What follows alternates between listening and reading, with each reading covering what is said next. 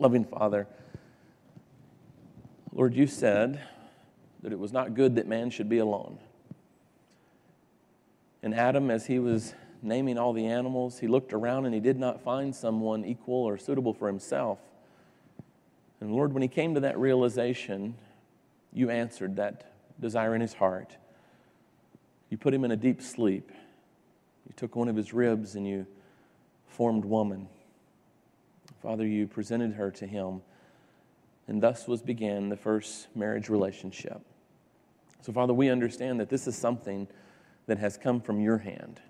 This is not something the world has devised or could have even come up with. This is from you. It's a special gift. It's a gift which society has grossly perverted. And Father, I just pray that through this brief time together, that someone here might be blessed with a deeper understanding of what it means to be in a godly relationship. And so, Father, I thank you for this time, and we ask this in Jesus' name. Amen. I want to start out by asking you a question. I like to ask questions because I've discovered that you actually learn a lot by asking questions, right? And I've even heard people say there's no such thing as a stupid question. There actually is. People just tell you that to get you to ask questions. So I like to ask thoughtful questions, right? I mean, let me give you an example of a stupid question. I go into a pizza place and I order a burrito. Can I order? No, that's a stupid request. Or you're in a pizza. You see what I'm saying? So there's no such thing as a stupid. There is. Okay, so we want to ask intelligent questions. And so hopefully this is an intelligent question. What is the difference between dating and courting? Help me out. It's not rhetorical. And please remember, I get paid by the month, so I can stand here all day. Paid by the month. Isn't it beautiful? Talk to me, sis.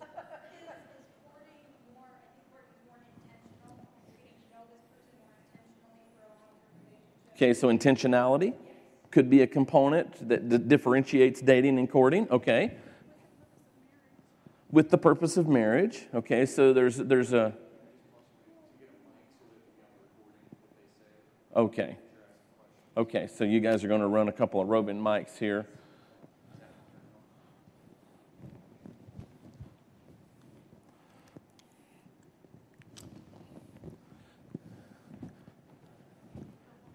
Yes. No, you want to do it? Okay. Yeah, they are recording these for accountability. So the conference reviews these to see if I have my job after we're done. All right. So the first person that answered, who was the first person? Young lady back here. Do you mind repeating what you said? So the question was, what is the difference between dating and courting? I think courting is more intentional in your purpose to get to know the person for a long-term relationship than dating would be. All right, so that intentionality is a differentiation. Okay. And then the young lady up here, she had a comment as well. Just for a little orientation on these mics, they're directional mics, so you have to hold them this way, not like this. Okay? So if you hold it at your belly, all we're going to hear is gurgling. Okay, so right here. Okay, so what do you think is the difference? I had some friends and their parents only let them court. And in that situation, they were only allowed to go out in groups. They were never allowed to be alone with their intended person. And so those were some aspects of their parameters. Like you're never alone with the opposite sex. It was always only groups. Okay. Or so what is the difference though? So what's the difference between that and dating though? In dating, sometimes you are alone with the intended person. But I think in both situations I think in the Adventist world or even Christian, I think we try to have the intention of dating. I don't think we should date just to date. I think there should be an intention. So there's a goal in the end. There should be a goal. Okay. Other thoughts? Any other thoughts? This is good. This is good. You guys are bringing some good stuff to the table. I want to give you a few definitions. And this one from Wikipedia. And so what I'm going to try to show you also, this is Wikipedia. And if you know anything about Wikipedia, if you log in, you can edit Wikipedia. Okay, so this is crowdsourced editing. Okay, but it says, based on that, a stage of human mating, the human mating process whereby two people meet socially, possibly as friends, or possibly with the aim of each assessing the other's suitability as a partner in an intimate relationship or marriage. It can be a form of courtship consisting of social activities done by the couple. Okay, not too bad so far, right? Okay. Google's online definition for courting, to define courting, as a behavior designed to persuade someone to marry or develop a romantic relationship with one. Okay. Huh? Listen, I had to persuade Ginger, and it worked. Listen, don't knock it until you try it, right? Anyway. But I want you to see, there's a dictionary source that I took these from. I'm not going to tell you the name of it because there's a lot of garbage there. But I want you to see what some of the modern thoughts are on dating, okay? And I want you to understand, and this is probably good for the parents that are here to recognize, I'm going to be sharing some things within these two seminars that are beneath the surface a little bit. You understand what I'm saying? We're not just going to come along and scratch the surface. We're going to be talking about sex a little bit and those kind of things. And I know it freaks people out to talk to a pastor about sexual things, so I'm not going to try to freak you out, but I am going to try to be real with you a little bit, okay? And so some of the definitions on here, they don't contain any rude or anything like that, and we're not going to get graphic. That's not my intention. And I just lost two. All right, so notice this. Some have said that dating is a socially acceptable form of prostitution. Others have said that it's a form of prostitution in which sex is paid for in installments rather than all at once. Now, what's behind that? The idea is, well, my ultimate goal is to have a sexual experience. And so I'm doing that by taking her out to dinner, buying flowers. You understand, that's the thought process that's behind this. It's not because I'm trying to make you feel special with these gifts. Really, to me, these are just installments in getting where I ultimately want to end up. Are you following me? The other one, this one's a little bit wordy, but it says the modern day battlefield of romance. This is what dating is, where hearts are won and broken. It's the not quite so version of chivalry and wooing. It's an interview for a lover. That's really what dating is for this person. They lay down some time and money and see if you get some candy routine. Do you see the twisted mentality and how something that God intended to be pure and sacred and holy in vast majority has been twisted? It's the progressed game of cat and mouse, the human courtship ritual, which I will disagree with publicly, and playing baseball for a home run. So I want to encourage you to get away from the term dating, okay? And here's the reason why. Because most people outside of Christian circles, now I know when my sister answered up here, she was prefacing her comments in the context of Christian Adventist and even just Christian dating, okay? But I want you to understand, as you're talking in general terms to much of society, dating is simply viewed as a way to find my next sexual partner. And let me ask you, do you think God ever intended that for us? Absolutely not. It's a perverse, it's a perverted, it's an adulterated version of what God actually intended. So I don't use the term dating when I'm talking to my kids. I don't use the term dating when I'm talking to my young people at the churches that I've had the privilege to serve. Okay? I've gotten away from that as my understanding has changed. And so we're going to stick more with this behavior designed to persuade someone to marry or develop a romantic relationship with one. Okay, and that's kind of generic, but then we're going to put some Christian principles around that. We're going to try to frame that according to God's principles, okay? But let's ask the question, how should Christians approach courtship? And so if courtship is this behavior that's designed to persuade someone, and I know my man here, he doesn't like the word persuade. He thought that was funny. But if it's designed, let's stick with the latter half of the definition, okay, at least. If it's a behavior designed to marry or to develop a romantic relationship with someone, how should we as Christians approach that? Well, I'm going to give you some guidelines. And I'm going to say this to you. No courtship should begin without prayer. Somebody should have said amen. God does have to be first, and we're going to talk about that. And so as a Christian, now remember, I'm not framing this in the context of Joe Blow down the street or in any neighborhood USA. I'm saying as a Christian, we should not even consider beginning any type of courtship evaluation unless we have first prayed about it and asked the Lord, what do you want for my life? Okay, so it has to start there. Now here's another big one. No courtship should begin until you are emotionally mature enough to handle a relationship and make decisions based on principles instead of feelings. Now, friends, that's a tall order, because how many of us, and again, I'm not trying to pick on teenagers, but how many of us, when we became teenagers, thought, man, I've got the world by the tail, I've got this thing figured out, I have an understanding, my voice has changed. And so somehow we get it in our heads that equates to emotional maturity. Now, what is emotional maturity? Emotional maturity is exactly what the latter part of the statement says. It's the ability to make decisions based on principles instead of feelings. There was a guy one morning. He's there with his wife. They're just waking up for the day. And he says to her, honey, I do not feel like going to work today. The people are all judgmental. I don't like my boss. It's just a real drag. What do you think I should do? She rolled over and looked at him and said, well, you are the pastor, so you probably should get up and go to church. Was he basing his decision on principle or feeling? On feelings. Now, that's a messed up pastor if he feels that way, right? You notice I'm going to pick on pastors first, okay? That way it gives me license to pick on you, all right? You're welcome. It's my pleasure, actually. But emotional maturity. And some of us, we may ask the question, well, how do I know if I have emotional maturity? Ask somebody who loves you enough to tell you the truth.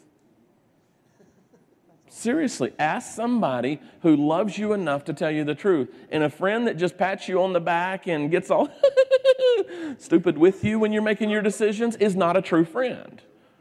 That's just somebody who's going through whatever stage in life you happen to be in. A true friend looks at you and says, you know what, I love you, but that's the dumbest thing I've ever heard of anybody saying that they're going to do. Pastor Corey and I have that type of relationship. And I'm not going to tell you how often we have to tell each other that. But I'm going to tell you, it is invaluable in your life having somebody that cares enough to tell you the truth. You have to find someone, I believe, before you truly should even think about getting into a courtship relationship.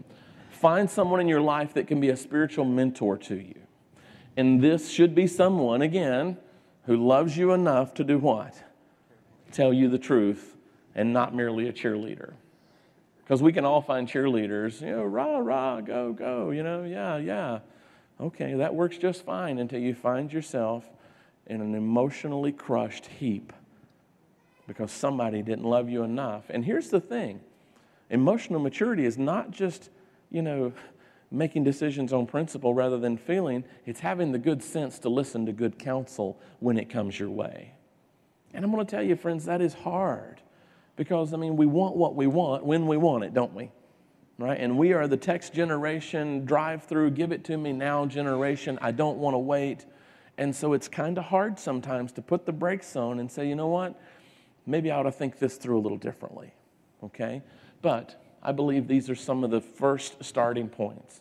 Prayer, emotional maturity, and having a good mentoring relationship in your life. And that could be a family member, it could be a pastor, it could be a parent. You've got to figure out who that is for you, who you can connect with. Well, let's continue on here. I want to talk to you about some of the stages of courtship, okay? And Pastor Corey, help me stay on time. Pastor Steve, help me stay on track with the time, okay? Pre-courtship. Now, I'm going to break this down somewhat clinically. I'm going to break this down, but please know these things actually happen very naturally as you think about the process, okay?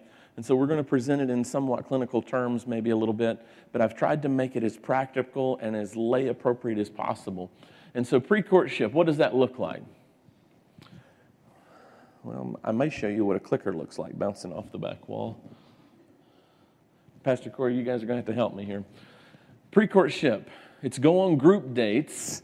And again, I'm using that term loosely, okay? But in a group setting, we understand what we're talking about, right? Group outings to know the other person or work with them in some meaningful, innocuous way. What does innocuous mean? Harmless. Innocuous means that it's harmless. In other words, you're not doing something that's risque. You're not doing something that you shouldn't be doing.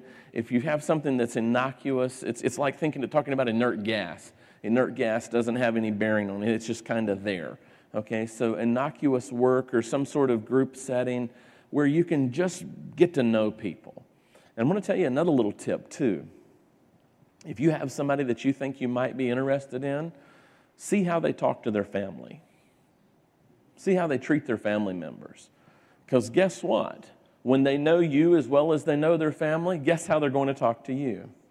The same way they talk to their family members. And so if you, ladies, are interested in a guy and he's mouthy to his mother, red flags. Okay? Red flags. If he's disrespectful to his mother, if he's disrespectful to his siblings, if he's and you know, with some of these things we have to kind of take in a relative sense.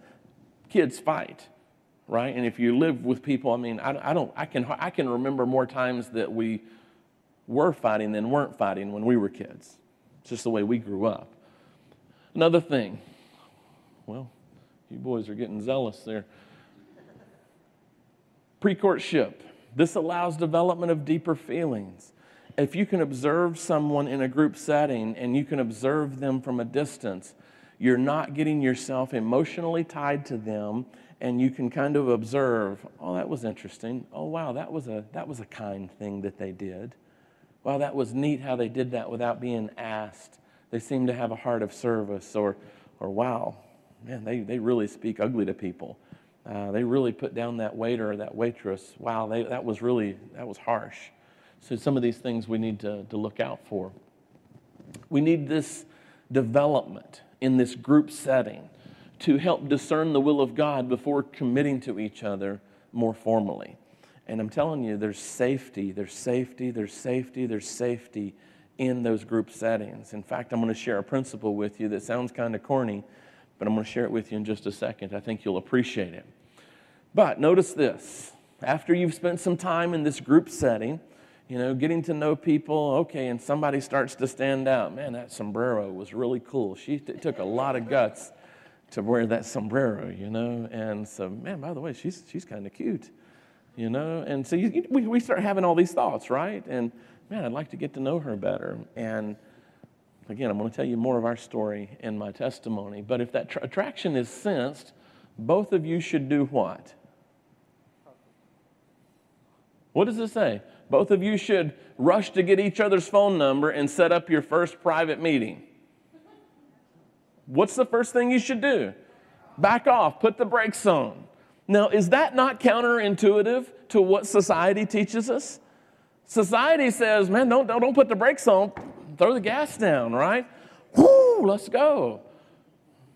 For the Christian, you need to back off. That's the time to kind of step back and do a couple of things. What did we come back to? What did I tell you to start out with before you entered, even think about a courtship relationship? Prayer. Okay, Lord, and Ginger's pretty cute.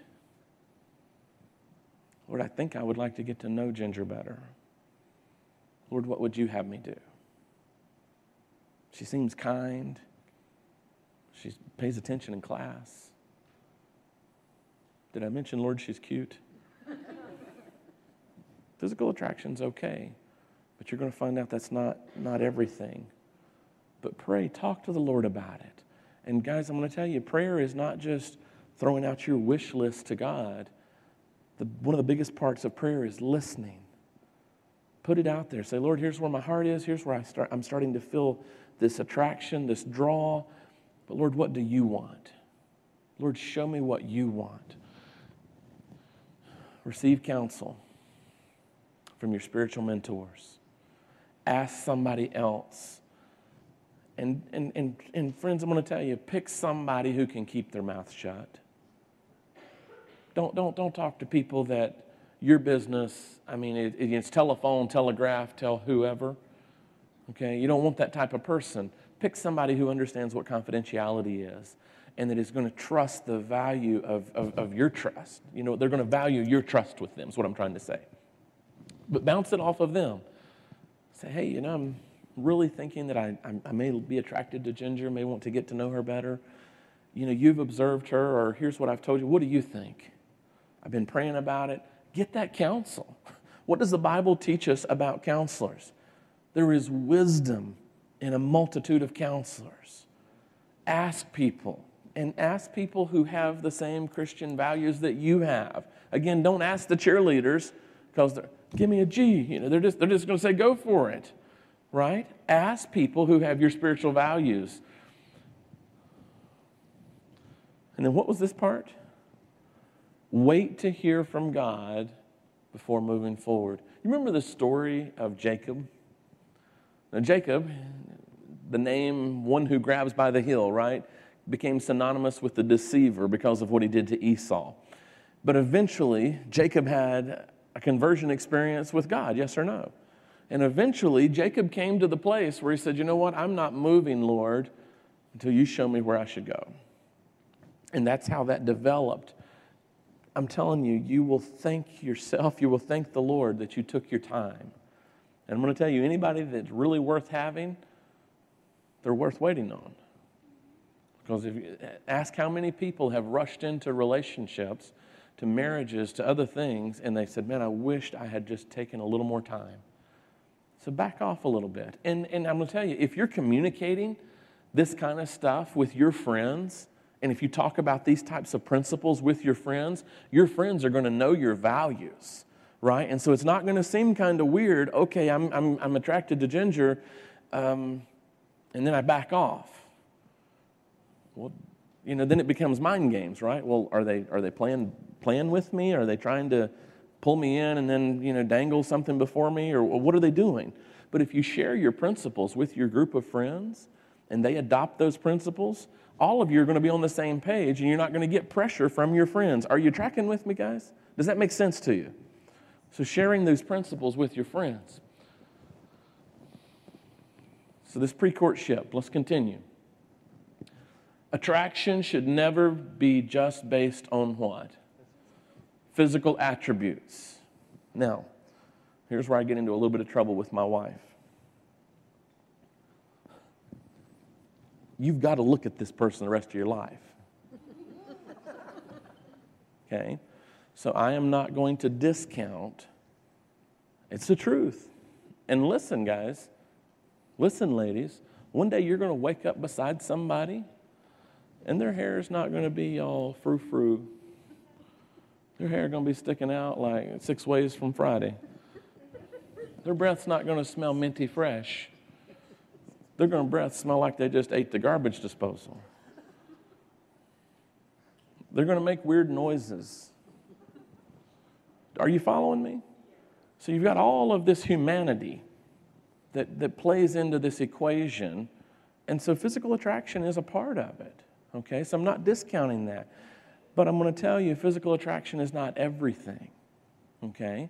And it is never truer than in relationships, the phrase, beauty is in the eye of the beholder. Okay? What's beautiful to you, what's beautiful to someone else, it may not necessarily be the same thing.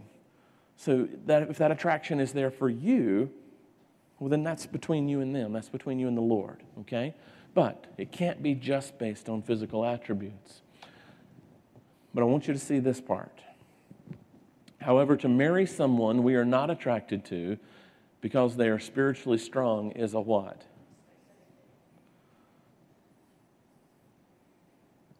Spiritual strength.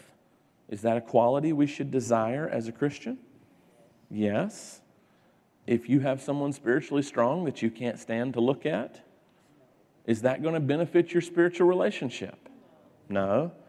Oh, here comes the pious ugly mud again. I'm telling you, people say cruel things. People say cruel things, and eventually, if you have somebody you can't stand to be around because of other characteristics, it's not going to matter how spiritual, how pious, how committed to Christ they are. All of these things have to play together, okay? Let's look a little further. Likewise, it is a mistake to marry someone because of physical attributes and personality, but who has no spiritual life. Oh, this person might be the life of the party. This person might be handsome. They might be beautiful, but then you can't get them to go to church. You can't get them to participate in spiritual events.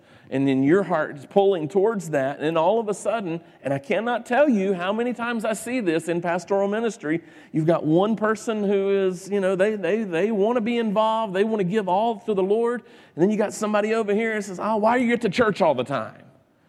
You've got another meeting? I've heard it. I've heard it more times than I can remember.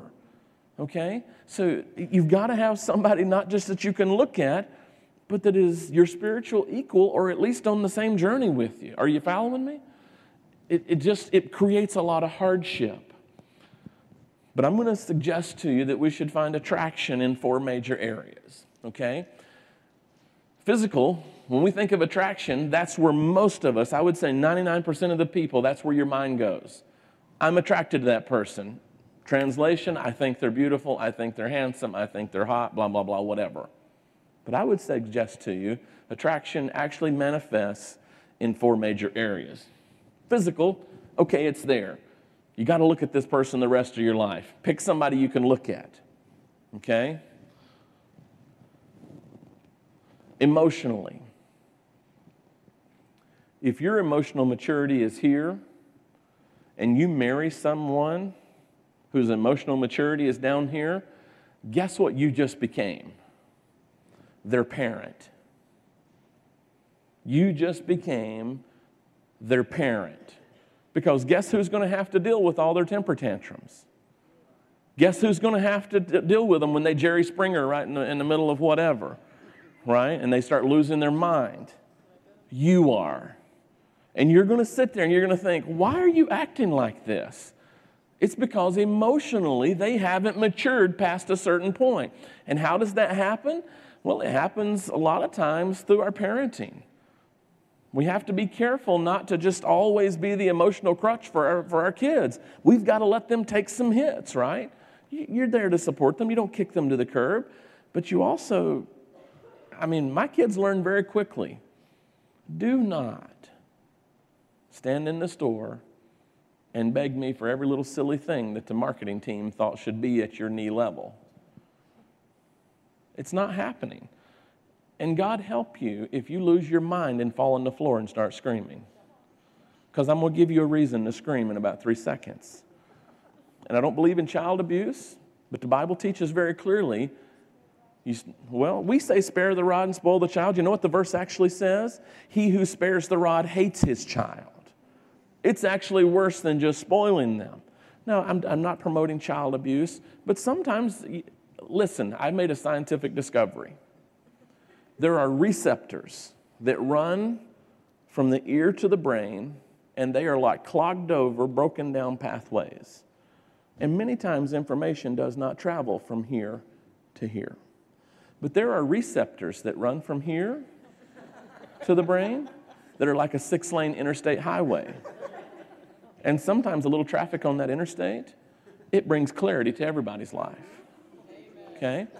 That's all I'm going to say about that because this isn't a parenting seminar. But you need to pick someone as a life partner who has emotional maturity, or else you will become their what? Their parent. Intellectually. You want somebody that can relate to you. If you find joy reading dictionaries, just stay with me. Stay with me. If you find joy reading dictionaries, you better find somebody who doesn't mind reading dictionaries. Right? If you don't like reading, it might be a little difficult, right? And we have different tastes.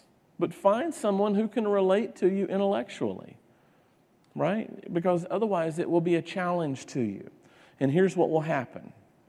If you don't have someone to whom you can relate on an intellectual level, you will actually find those relationships elsewhere, and you may find a relationship that takes you off on a tangent in a direction you shouldn't go. Okay? So there needs to be at least some level of intellectual compatibility. Now, I want to say this. Your spouse doesn't necessarily fill every need in your life. Okay? Sometimes you have different friends that fill that need, but you got to be careful who those friends are. Okay? If, let's say, for instance, I'll just pick on myself.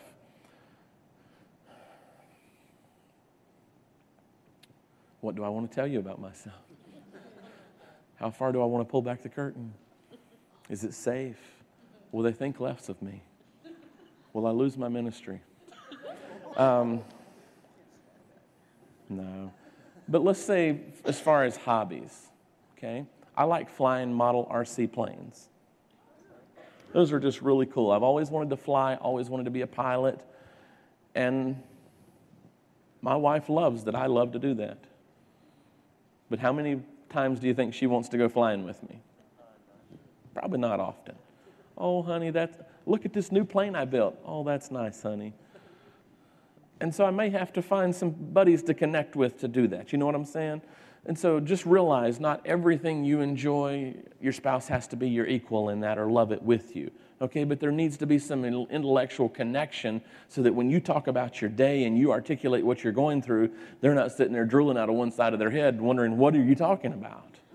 You want somebody, oh, okay, yeah, that makes sense. I understand I understand what you're saying about that. Okay, and some of that is growth. You grow together in that, in your understanding, okay? Spiritually, I saved this for last, not because it's the least, but because Jesus saved the best for last, right? The wedding story of Cana there. I know the bridegroom was credited, but Jesus did the miracle, okay? Spiritually, I cannot tell you how important it is to be equally yoked, to be on the same page spiritually. And what does that mean? Well, it means somebody who loves Jesus Christ first and foremost. Okay, and we're going to talk more about that in part 2 as we break down the pathway to marriage. But I want you to understand, if you have somebody who's not interested in Jesus, please look the other way. Please do yourself a favor. Because here's what I like to ask people. Is that person that you're considering dating or courting or marrying, is that person worth losing eternity for? No one should be worth that, right? And I really appreciated what Dr. Saman had to share with us on Sabbath, that if you don't fall upon the rock, eventually the rock's going to fall upon you. So isn't it better to find someone who wants to be broken on the rock of Jesus Christ, who wants Him as their personal Savior, who wants to advance the truth of the three angels' messages? And that's what you want your heart to be connected to. So look at this. So now notice the multifaceted approach now to attraction. Was physical a part of it? Yes or no? Yes, physical was a part of it. Is it the only part? No. On this breakdown, it's only 25%. And it may be even less depending on how your sliders go, right? You may say, well, that physical attraction to me, that's 2%. Okay? But there needs to be at least some physical attraction there. You need someone who's not an emotional child that you have to become their parent. Let them marry another emotional midget. Okay? It's compatibility, right? Listen, I'm not trying to be harsh. I'm just trying to be real with you. If you've got somebody that's an emotional midget, so to speak, and they don't want to grow up emotionally, let them marry somebody else who's going around in those circles. But if you have matured and you want to have principle-based decisions, find someone else who's interested in principle-based decisions. Does that make sense? Intellectually, we've covered that, but spiritually, I want to come back and I want to drive that nail a little deeper. You've got to have someone who's in love with Jesus, or they're going to pull you away. And if they don't pull you away, at the very least, it's going to make your experience with Christ more difficult. Because when you want to go get involved with something at church, oh, you're going to another meeting. Oh, why are you always... I had a lady one time in one of the churches that I served, her husband allowed her to go to one church meeting a week. And most of the time that was Sabbath, but if there was something else really special that she wanted to go to, she would go to that and then couldn't come on Sabbath because he wouldn't let her spend the money on gas. You don't understand. If you've not seen people fight over spiritual things, then you can't understand what I'm telling you. But I pray that you'll trust me a little bit because I've witnessed it firsthand. Let's keep moving. Oh, mercy. Now we're into the courtship phase. Once a man and a woman, what does that say on the screen? Once a who? Once a who? Man and a woman. Now, friends, I'm not in here to get into the whole LGBTQ, TRF, whatever, because it's actually more than the LGBT. There's a whole list of acronyms or letters there. I'm not here to debate that. Okay? I am working off of the premise that God created Adam, took a rib from his side, created Eve, brought them together, and a man shall leave his mother and his father, shall cleave unto his wife, and they shall become one flesh. That's the premise that I'm working from. Okay? If you have other thoughts, deal with that. I can talk to you offline, but just know that's the premise I'm working from in this presentation. But once a man and a woman have confirmed God's will for them to be together, they can officially begin spending more time together in an intentional way. Now, notice the words that have come out. When I asked earlier the difference between dating and courtship, wasn't intentionality one of the words that came out? So now we're seeing that come full circle, okay? Now you can be more intentional, but it doesn't mean the guidelines and the safeguards go away. Both should understand that officially courting someone should never happen if there is no desire to eventually marry that person. If you don't have marriage as your end goal, just stay hanging out with your friends. Don't go down the courtship road, okay? And I'll tell you, I want to get into some statistics about cohabitation, but I'm going to save that for tomorrow. But I want you to know what most of society has showed us today that courtship or dating is all about is, well, let's shack up together and let's see how it goes. I'm going to share some shocking statistics with you, and it's official research. It's not just, well, I think that's a bad idea. I'm going to show you some statistical research tomorrow that shows you just how marriages fail and how people set themselves up for failure by living together. Okay? I'll show you that tomorrow. Strict guidelines need to be established for, what's that word in bold? Not having physical contact. And I'm going to be a little strict here. Girls, you don't need to be hugging guys. And I want you to understand why I'm saying that. Ladies, there is a portion of your body that is accentuated on the front part of your body. Do I need to be any more explicit? Okay? And so when you hug and press in together, that can stir up feelings that should not be stirred up at that time. And that's why, even gentlemen, we that are married, we should be careful how we give hugs of fellowship and Christian greeting. It shouldn't be these full chest embraces and holding each other. It needs to be the tent hug.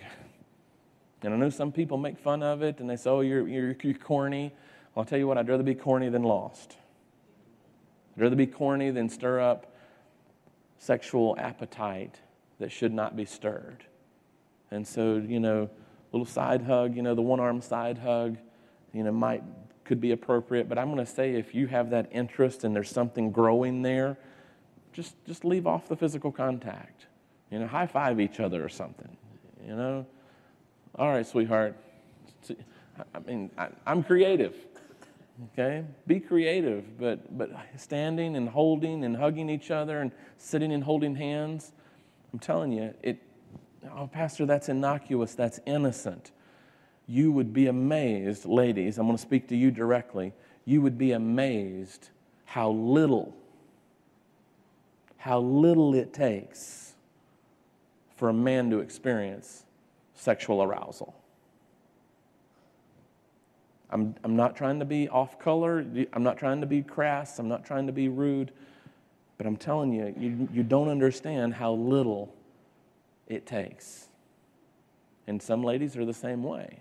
But guys are especially susceptible to it just because of our physiology. In fact, I'll say this to you, and I see little ones, so I'm going to try to be as careful as I can. When young men are experiencing puberty, sometimes there are responses that happen in their body without any stimulation. And so touching, so if that can happen with nothing happening, imagine how easy it is to trip that trigger, so to speak, with touching, with full frontal embraces.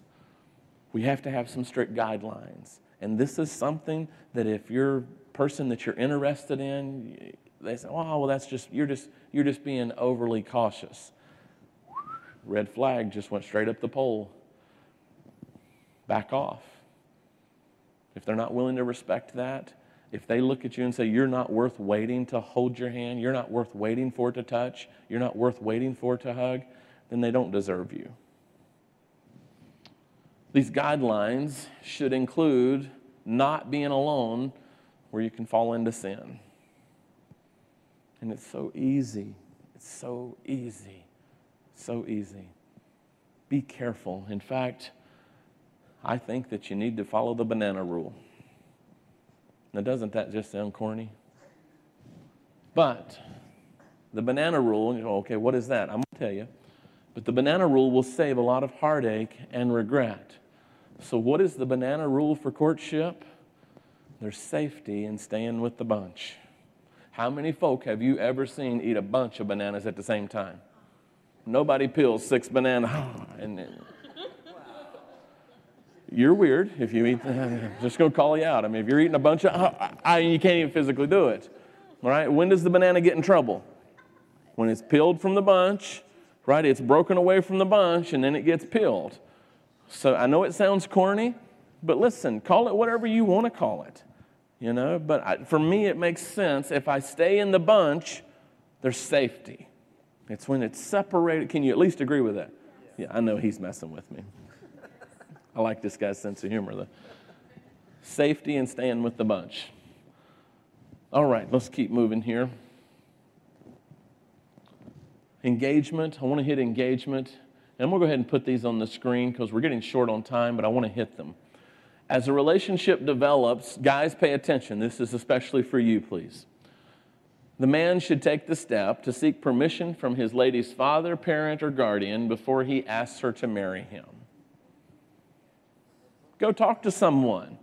Before you pop the question, when you've gotten that far in your courtship, before you pop the question, have the decency, have the respect, be a little old-fashioned.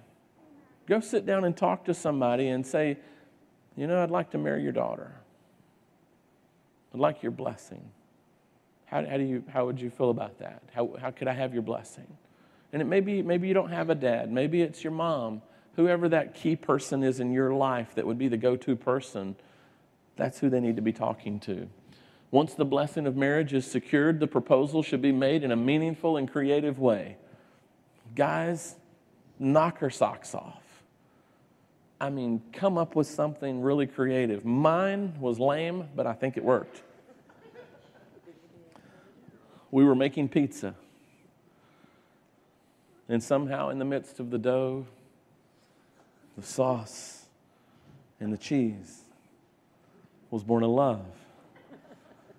And as we stared into each other's eyes, I said, Ginger, would you marry me?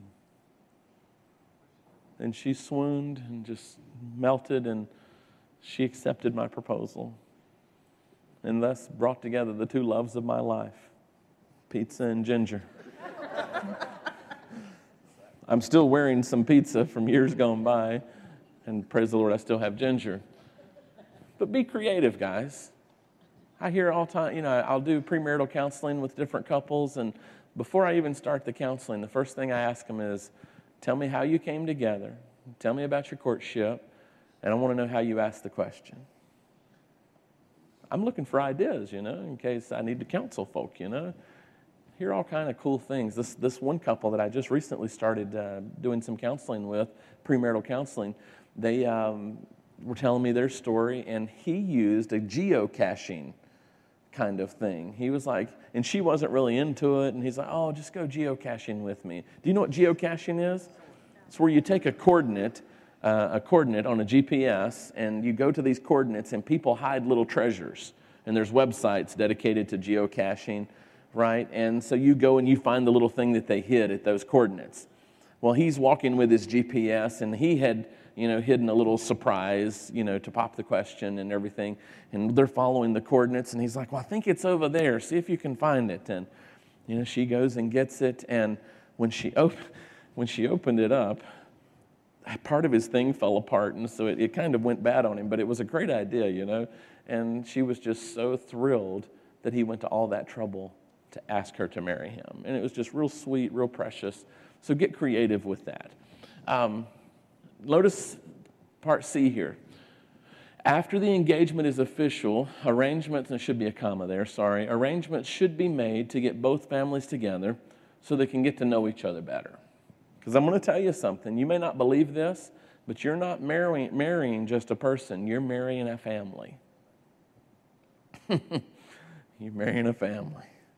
We're going to talk more about that one tomorrow. But you are marrying a family, and it's good to get those families together if you can, and just have a, engagement celebration. Say we want to celebrate our engagement, and we're inviting our families together. Have a little engagement party. That's a good thing to start letting the families mingle, figure out who each other are. It's a good thing. Now, part D here. Take a premarital inventory. Again, this is a little more clinical terms, or a marriage compatibility assessment. And you need to take them separately from your fiancé. Now, these are tools that are available online. If you do a search for marriage compatibility test or premarital inventory assessments, you can find different tools online, and usually 100, 150, 200 questions, the good ones, and you will be amazed at what they reveal by basically assessing both of your personalities and telling you how compatible you are based on emotional maturity. Now notice this. The inventory or compatibility test should be taken before a wedding date is set. Why? Because nearly 20% of couples who do these tests realize they should not get married.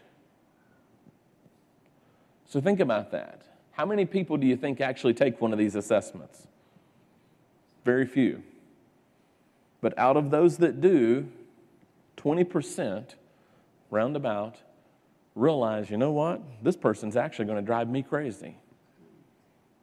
This person is not interested in the same things I am at all. This person's not on the same level I am in any way. Would it not be better to end an engagement or a courtship instead of getting into a bad marriage and ended up with a broken relationship or a broken home? It's much better. Find out on the front end. But then after you've gone through that, it might even be good to wait to set that wedding date until you do your premarital counseling. I mean, most of the time, people come to me and they ask for the premarital counseling, they've already set their date. If I get to them beforehand, if a young man comes to me and says, Pastor, I'm thinking about such and such, I always tell them, if you get engaged, wait and set in your date.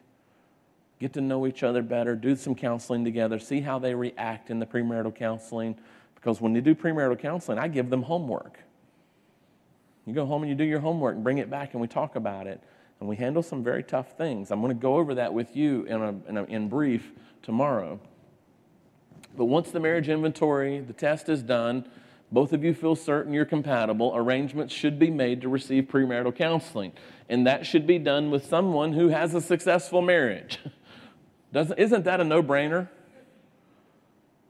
I'm going to go to this mechanic, but he's never fixed anything. Well, that was a good idea, right? You want to counsel with someone who has had a successful marriage and has led others in doing so. Okay, if you go to someone who doesn't know how to be married themselves and they're not following biblical principles, you're wasting your time. In fact, you may be setting yourself up for failure. And here's a big point. Please get this. There should be no resistance to counseling from your fiancé. If you have a fiancé that says, you know what, I'm not really interested in doing the whole premarital counseling thing, shake their hand, keep or take back your engagement gift, and leave. I would say let them keep the gift. Consolation prize. They didn't get you, so let them keep the gift, right? It's just practical for me. But if they resist counseling, what they're saying to you is, I have life all figured out and I don't need anybody's help. Red flag. Because I'm going to tell you, anybody who's experienced life at least a little bit, one of the quickest things you learn is how much you don't know. And so I'm going to tell you, if you're one of these people who thinks that nobody can tell you anything, you got it all figured out, good luck. We'll just wait and see how it works out for you. But the statistics are against you. We're going to take the last few minutes here and bring our roving mics back. And so we'll do a few questions here. If you have any, if you don't, that's fine too. But if you have some questions, I'll be glad to try to answer any questions that you have based on what we've presented today. Yes, ma'am. You're asking, the question is, she won't be here tomorrow. Is there any way you can get the second part? Again, goes back to my email. If you will send me an email request, I will be glad to send you the PowerPoint or a PDF of the printout of the slides or something. So again, that's pastorbentley@gmail.com.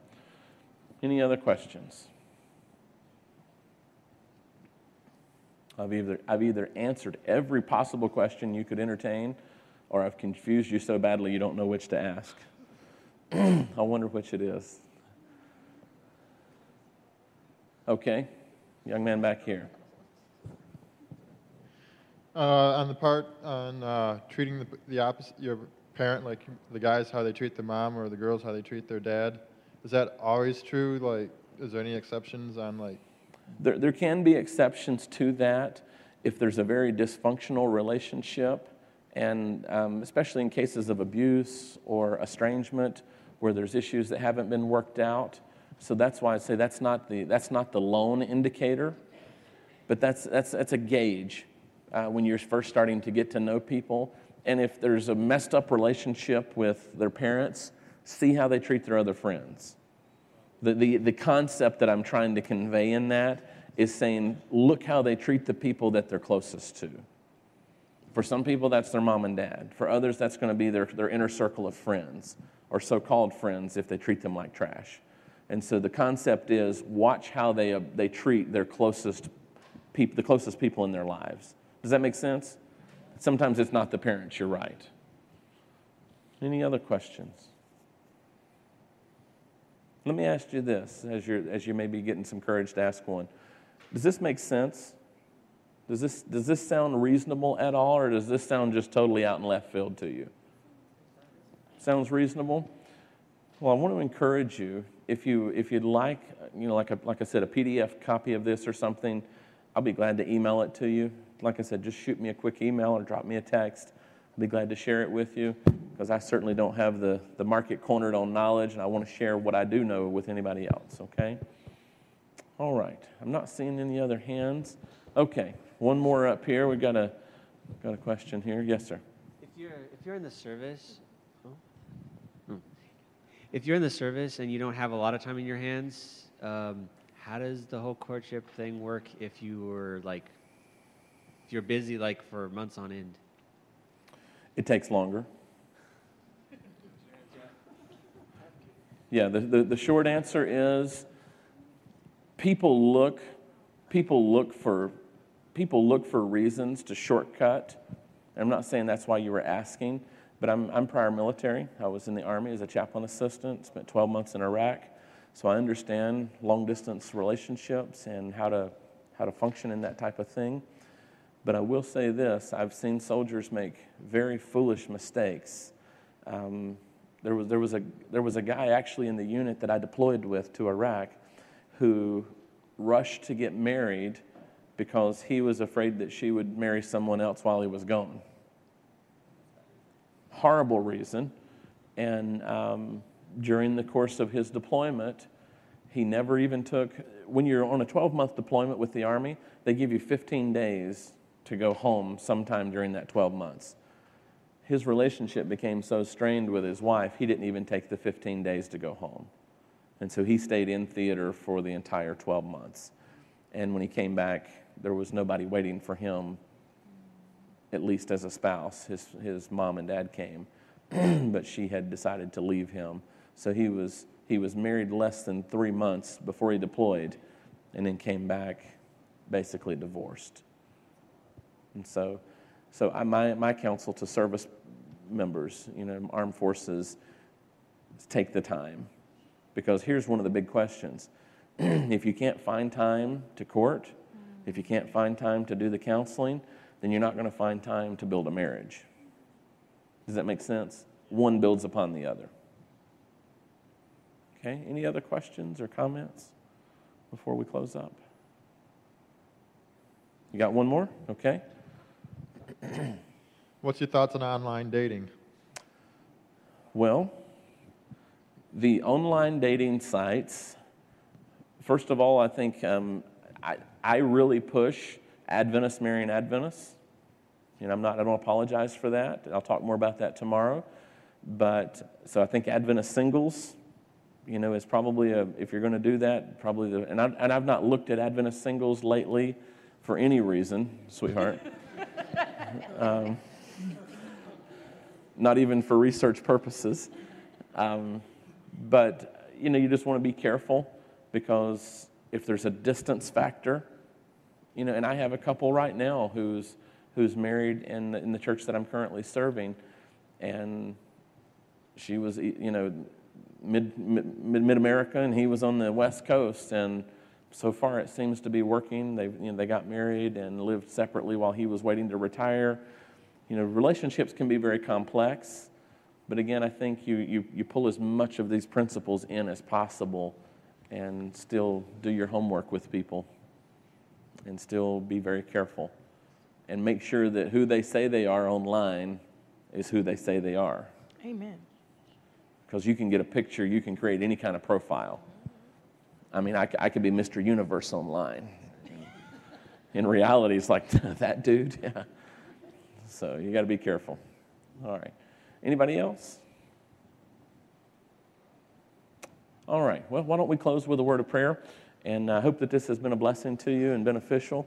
And if you have any other questions you didn't want to ask publicly, feel free to shoot me an email or talk to me offline. I'll try to be helpful if I can. All right, let's pray. Loving Father, Lord, relationships are so complex because we're complex. We're not just simple robotic automatons. We are people with deep intellectual capacity, deep emotional connections, because we were created in your image, and that's a wonderful thing. But Father, we recognize sin has really messed up the way our circuits work sometimes. Our perceptions of what's good and what's pure, what's holy gets maligned. And so, Father, we need your help in figuring all this stuff out. And Lord, I know I can't fix every problem in just an hour presentation, but I pray that something has been presented today that will cause someone to step back and reassess their relationships, to do the right thing, not make those mistakes that so many of us have made. And Lord, I just ask that your blessing would be upon each one that's here, that's hearing this material, that they would take something to heart that can draw them closer to you first of all, and to find that right life partner. So we thank you and we praise you in Jesus' name. Amen. This media was brought to you by Audioverse, a website dedicated to spreading God's Word through free sermon audio and much more.